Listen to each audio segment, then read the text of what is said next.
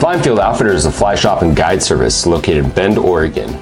We specialize in fly fishing the Lower Deschutes River, Cascade Lakes, the Crooked River, the Fall River, and many other fisheries in the area.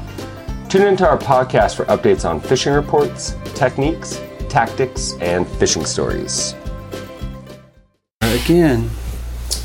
All right, sitting here at the fly shop on a beautiful fall day with Scott Cook, owner of Fly & Field Outfitters, and we're going to talk to you all today about something that's very important, and that would be selecting a fly rod. Seems easy, but it can be very complicated when it comes down to weights, lengths, flexes, and all sorts of things go into a fly rod. It's not just picking one up and heading out to the water. So let's jump into it, Scott. Somebody walks in the fly shop looking for a fly rod. Where do we start? Yeah, they do start all over the place. They go everywhere. As far as price ranges and the reality of how you use them and whatnot. I like to have conversations with clients about think about your fly rod quiver as kind of a toolbox. You do have 3 or 4 or 5 different hammers in your toolbox and wrenches, but you don't have the exact same hammer in your toolbox. So if somebody walks in the shop and they've never fly fished before for Central Oregon and most of the West, obviously a 9-foot 5-weight is going to be your go-to rod. Most rods come in 4 pieces and have lifetime warranties that we sell, and that can go anywhere, price range from $100 to $1,000, and there can be $100 increments in between each one of those things. So price is always a major part of a conversation when we're talking to clients in the shop, but then we do get into the more technical aspects of how are you going to use it, and how much are you going to fish, and where are you fishing, and kind of all different stuff like that. For Central Oregon, a lot of times if there's 4 fly rods that somebody's going to end up with, they're going to start with a 5-weight, and then they're usually going to go either to a 3-weight or to a 7-weight. I like to personally separate rods in 2s. It's 2 size differences. So if you've got a 5-weight, a 3-weight would be a big difference between your 5-weight, and a 7-weight would be a big difference.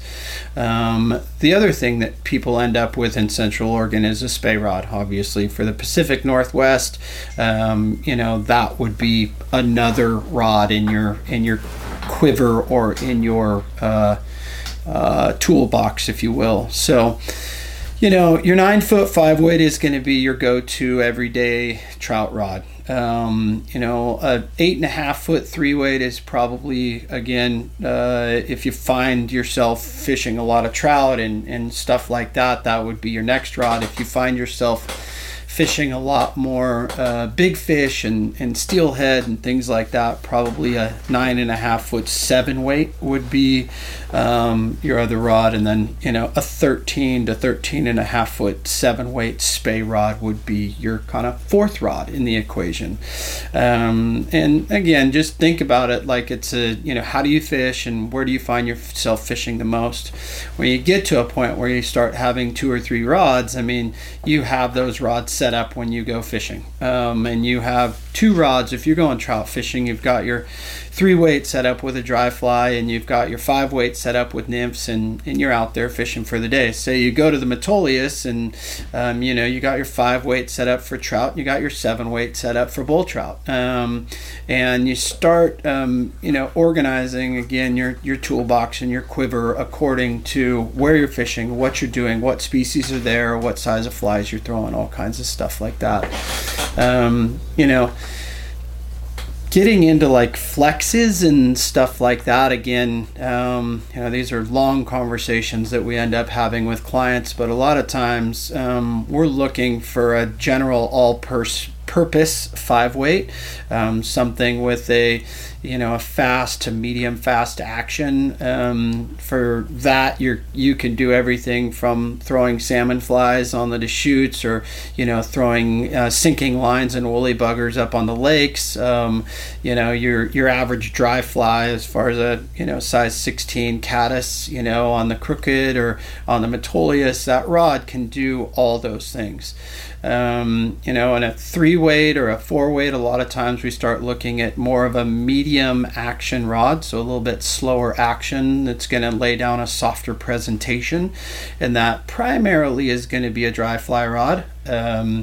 And then 7-weights, gosh, 7-8-weight stuff, we start looking at pretty fast action rods. You're throwing bigger flies, you're targeting bigger species, you're using heavier tippet, and all of those things can play into that.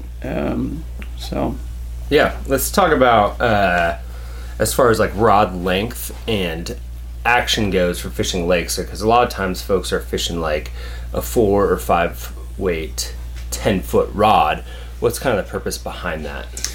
Well, with fly rods, length equals leverage and equals power. And as far as the castability of the rod and the mendability of the line and your overall presentation, sometimes going with a 9.5-foot or a 10-foot rod, again, you add, a foot to a rod, and if you're on the Deschutes and you find yourself being an aggressive wader and you're out waist deep in the water, that extra length is going to be an advantage for roll casting and for mending and things like that. If you're a float tuber or pontoon and you're up on Crane or Hosmer, east, or maybe you fish out of a kayak or a canoe, but you're sitting in the water, again, that extra, 9.5 to 10 foot, that extra 6 to 12 inches can be a big advantage to line pickup, to hook sets, to all of that stuff. I'd still say that your average everyday trout rod is still a 9-foot 5-weight. If you already have a 9-foot 5-weight and you're looking for something specific and you're again a float tuber or something like that, a 9.5 or 10-foot 5-weight would be a rod that's different than your 9-foot 5-weight.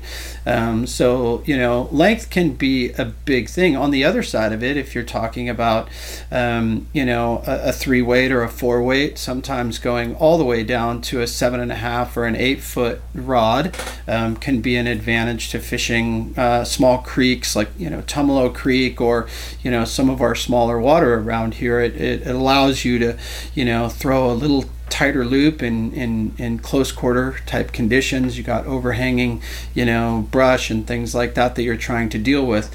Sometimes going all the way down to a 7.5-foot 3-weight, but I would never personally ever look at like an 8-foot 5-weight for around here. I'm looking at a 9-foot as a minimum, and potentially going up in length from there. Again, jumping up to 7-weights and 8-weights. 9.5-foot 7-weights probably my personal favorite. That rod, gosh, you could fish bonefish with it. You could go to Alaska and fish for some large trout, small salmon. Around here we got bull trout, we've got steelhead, we've got largemouth bass in some of our lakes up there. And having a little bit more length and a lot more power in a fast action 7-weight 9.5-foot is something that is really going to be an advantage to you. The weight of the rod, too, we talk about the weight of the rod is a direct reflection on the physical weight of the line, not the physical weight of the rod. I mean, just to clarify, when we're talking about a 3-weight, 5-weight, 7-weight, it's a direct reference to the physical weight in the line. And you cast the weight of the line, not the weight of the lure, if you will. So a lot of times if the rod size and the power that's associated with the rod is a direct reference to the fly line itself. I judge my rods and what I'm going to fish a lot of times has to do with the size of the hook or even the size of the tippet that I'm using.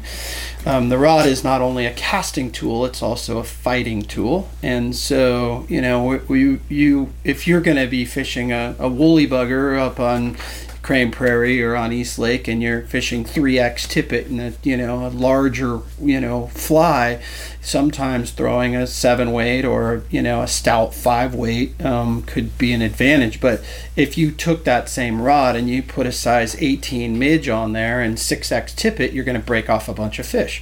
So the rod is also there as a fighting tool once you hook up on a fish. So it's a casting tool, it's a presentation tool of how is the line and the fly going to lay down on the water, and it's also a fighting tool of how is the rod going to react with the size of fly, the size of tippet once you hook the fish and you get them on the line. All those things can come into equation. When you're on the water and you have 3, 4, 5 fly rods in your quiver, you're making decisions on which rod you're going to fish based off of all of these things get put into the equation, not just how big is the fish that I'm going to catch. Size of the fly, the size of the leader, tippet, size of the fish, all those things come into play. Yeah, so you made just that all quite a bit more complex talking about fly rods, which truly is a very complex thing. I think a lot of times folks will come into the fly shop and say, hey, I really just want, I'm a dry fly angler, I don't care to nymph. What direction would you steer somebody for a dry fly rod in Central Oregon as far as length, weight, and then action on the fly rod? Yeah, 4 weight, 5 weight would be my top in that as far as the weight of the rod. Again, 8.5, 9 foot in a probably more of a mid flex or a medium action or medium fast action rod would be what I'd be steering them towards. And again, once we start talking about the actual fly rod itself, and once we get to the point of purchase, there's price ranges that go all over the place. I mean, we could start at $150 and we could end up at $1,000, and each one of these companies that we carry, being, Redington and Echo are kind of the price point rods made overseas, and they have fast action and mid action rods that can be between $100 and $300. Sage and Winston, being US made high end rods, have a similar approach. I mean, Sage starts at $350 and goes to $1,000, and they've got rods at almost $100 increments all the way through. So price becomes a conversation, but it's also the flex of that price range of how is the rod going to react. So, but for dry fly rods, I would think 3 weight through 5 weight for Central Oregon. I would probably be more in the 4 and 5 range. 3 weights are a ton of fun, especially like we're rolling into the winter now, and the Crooked River is low, and the fish on the Fall River are spooky. 3 weight is going to lay down a softer presentation, and we got midges and blue wing olives in the next couple of months. That's what we're going to be fishing. Those are small flies, 18s, 20s, 22s. You got 5x, 6x, 7x tippet. So 3 weights and 4 weights can be a lot of fun for that. So choosing a rod specific to dry fly fishing, or specific to nymph fishing, or specific to large fish, that's a pretty broad conversation based off of where you think you're going to be fishing in the Central Oregon area. Yeah, absolutely. I'd like to just say that my favorite rod for Central Oregon is a 9.5 foot 6 weight, much like yours is the 7. I just find it to be really versatile and can use it basically anywhere, and it gives you a little bit extra casting power. I mainly nymph all the time. I'm not a purist by any means, so I think my point with that is once you kind of get into it, you kind of know what you're after when you walk into the shop. But just generally speaking, if you're new to fly fishing and you need a fly rod, we're here to help, and we can have a conversation for hours about flat rods and bore you to tears, or we could just point you in the right direction. So yeah, I mean, as a beginner angler, we can make this as easy or as complex as it needs to be, and that's the thing to remember when walking into a shop is, we have fly rod packages, rod, reel, line, case, leader, spooled up, ready to go for what, under $200, both from Echo and from Redington. They have offerings that are $189 where you just come in and say, you know what, I've never done it before. I'm not ready to spend $1,000 or $1,500 on some, high-end rod reel package. We can accommodate both ends, both sides of that, and we do a lot of that. And again, those kind of packages, pre-built packages, are super easy. Lifetime warranty, 4-piece rod, grab it and go. It's ready to tie a fly on and just go fish. So those are a great way to go too, just to simplify the equation for sure. Yeah. I think it's pretty well covered as far as how to pick a fly rod.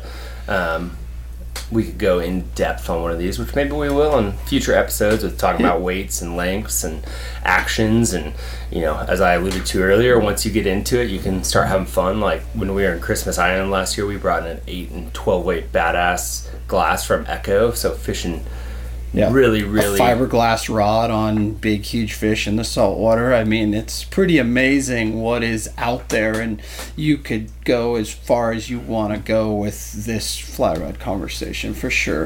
I think the biggest thing to keep in mind too, I mean, I know we're not talking fly lines, but a fly line can drastically change the action and the presentation of the fly rod too. So if you have a rod that you're not happy with, bring that in and say, hey, here, the staff here at the shop, I mean, if we have the rod and the reel and the line in hand, a lot of times we'll just go out and we'll cast it real quick, and we'll be like, well, geez, we could change out this fly line and adjust the action and the presentation of the rod. If it's laying down a really sloppy hard cast, that could very well just be the fly line.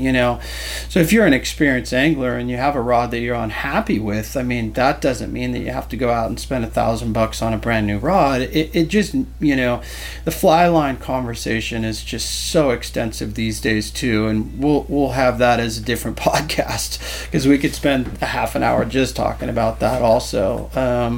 But just kind of keep that in mind.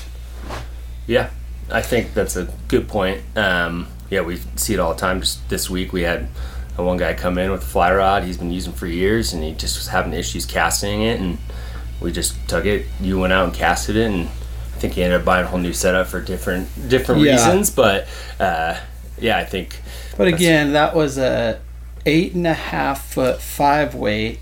That was a tip flex type rod, a very fast action short rod with the wrong line on it. And so he was going out to the Metolius and trying to throw a short cast with a line that was underweighted and a very fast action short rod, and he was laying down these very hard casts and spooking the fish in the back eddies in the Metolius. And he came in, and I went out and casted that thing like, oh man, yeah, this isn't right. Not for what you're trying to do with it.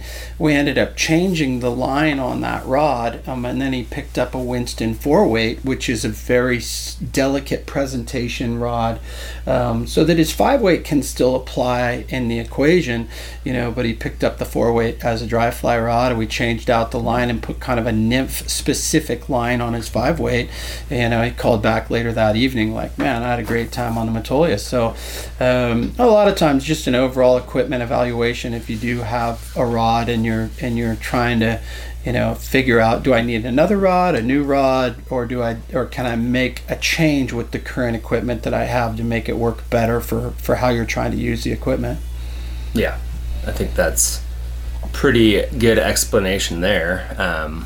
The only other thing is rods go all over the place. I mean, we have 1-weight rods in stock, and we have 12-weight rods in stock. So, we're talking specific to Central Oregon, but they do make 14-weight rods that you could go catch a marlin or a shark on, and, saltwater conversations, boy, again, a whole nother podcast, but we do stock and inventory, 8, 10, 12-weight rods for, your excursion to Mexico or Belize or whatever, if that arises.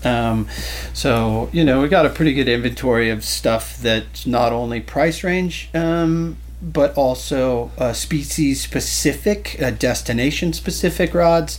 And so, got any questions? I mean, just totally swing in, and feel free to bring your equipment down to us too, so that we can kind of evaluate what you have, to make sure that we're selling you the right stuff. That's the biggest thing to us is make sure that we're selling you the right stuff. So yeah, I think one last question for you would be, if somebody's coming in brand new, or not even that brand new, if they're just looking for a new rod, would you tell them to come in with a budget in mind or goal in mind, what they want to achieve with that tool? I think a little bit of a loaded question. I think everybody always has a budget in mind, and I think that a lot of times I'll just put it in kind of good, better, best type scenarios of there's good rods out there that can do most of what you need it to do. There's better, and then there's the best, and a lot of times, boy, if you cast the good and you cast the best, you will feel the difference between the two. And then, but justifying a rod that might be $800 to $1,000, and those rods are so lightweight that we have to put the right reel on them. Well, that reel turns into a $250 to $350 reel in order for it to properly balance, and then you put a $120 fly line on it because you're justifying the best of the best. All of a sudden you turn into a $1,500 fly rod. Again, we sell fly rod packages that start at $189. We could build you a package that could be in the $400 to $600 range, and that would be kind of the better. But if you end up up in the best realm, you're gonna probably be in that $1,200 to $1,500 range by the time you're walking out the door. So it's that budget is always going to be a concern for anybody that walks into the shop. Ideally, walking into the shop and just saying, I want to make sure I'm happy, I want to make sure I'm enjoying what I'm doing. The other thing for me, this is a feel-good sport, and your equipment needs to be in line with that. If you go out like this guy we're talking about that was coming in, with his 8.5 foot 5 weight and struggling, he was not having a good time. He was spending time and energy and money to go out and fish and expecting to enjoy the time on the water, and he was frustrated and angry by the time he was walking in the store. And that's no way to enjoy your time away from work and everything else. This should be a feel-good sport, and the equipment should allow you to go out and enjoy the time that you're on the water. And so when you're justifying the cost of how much do I spend, how much do I not spend, put that in the equation of like, how much time are you spending, and are you enjoying the time that you're on the water with the equipment that you have? You shouldn't be pissed off or frustrated, and if you are, then you need to rethink it, and we can help you do that. Yeah, that's a great point. Boy, that's a lot. Yeah, boy, that's just the tip. That's just the tip of the iceberg right there. I had something else smart to say, but it got away from me. I think I'm sick of hearing myself talk at this point, and That's there's impossible. no way. That's not possible. Well, you're not going to say anything smart anyways. That's not going to happen. So we could sit here for a while listening to that. It was smart. No, it was probably a lie. You don't even remember what it was. I can't even think about it. I really can't. That's because you just kept blabbing on. But all great points brought up by you. So, yeah. Oh, I was going to say, the question I had was, if you are buying a full kit from here, we get this asked, like, if you buy a rod, reel, and line, are there any savings on that? We are not allowed to discount the product from the manufacturer. We have what's called MAP pricing, manufactured authorized pricing. So we're not allowed to discount the product. But when you're standing at the counter, that sometimes is a little different conversation. Very well said. That's your politically correct answer. There we go. So that I don't get shut down from selling Sage and Winston fly rods. But we never discount off MAP pricing. No, we don't. But Ever. You could walk out of here with a new flying field hat and a couple of other goodies along with your purchase. Yeah. So, yeah. Well, great. Is there anything else you want to add? No, just thanks for tuning in, and thank you for your continued support for sure. Yeah. We'll talk to y'all later. Take care. Bye. Thank you for tuning into the Flying Field Outfitters podcast. Be sure to subscribe to our podcast and stay tuned for new episodes coming out. If you have a request for a podcast, please reach out to Kyle at flyingfield.com. Thanks again for tuning in and have a nice day. We'll see you on the water.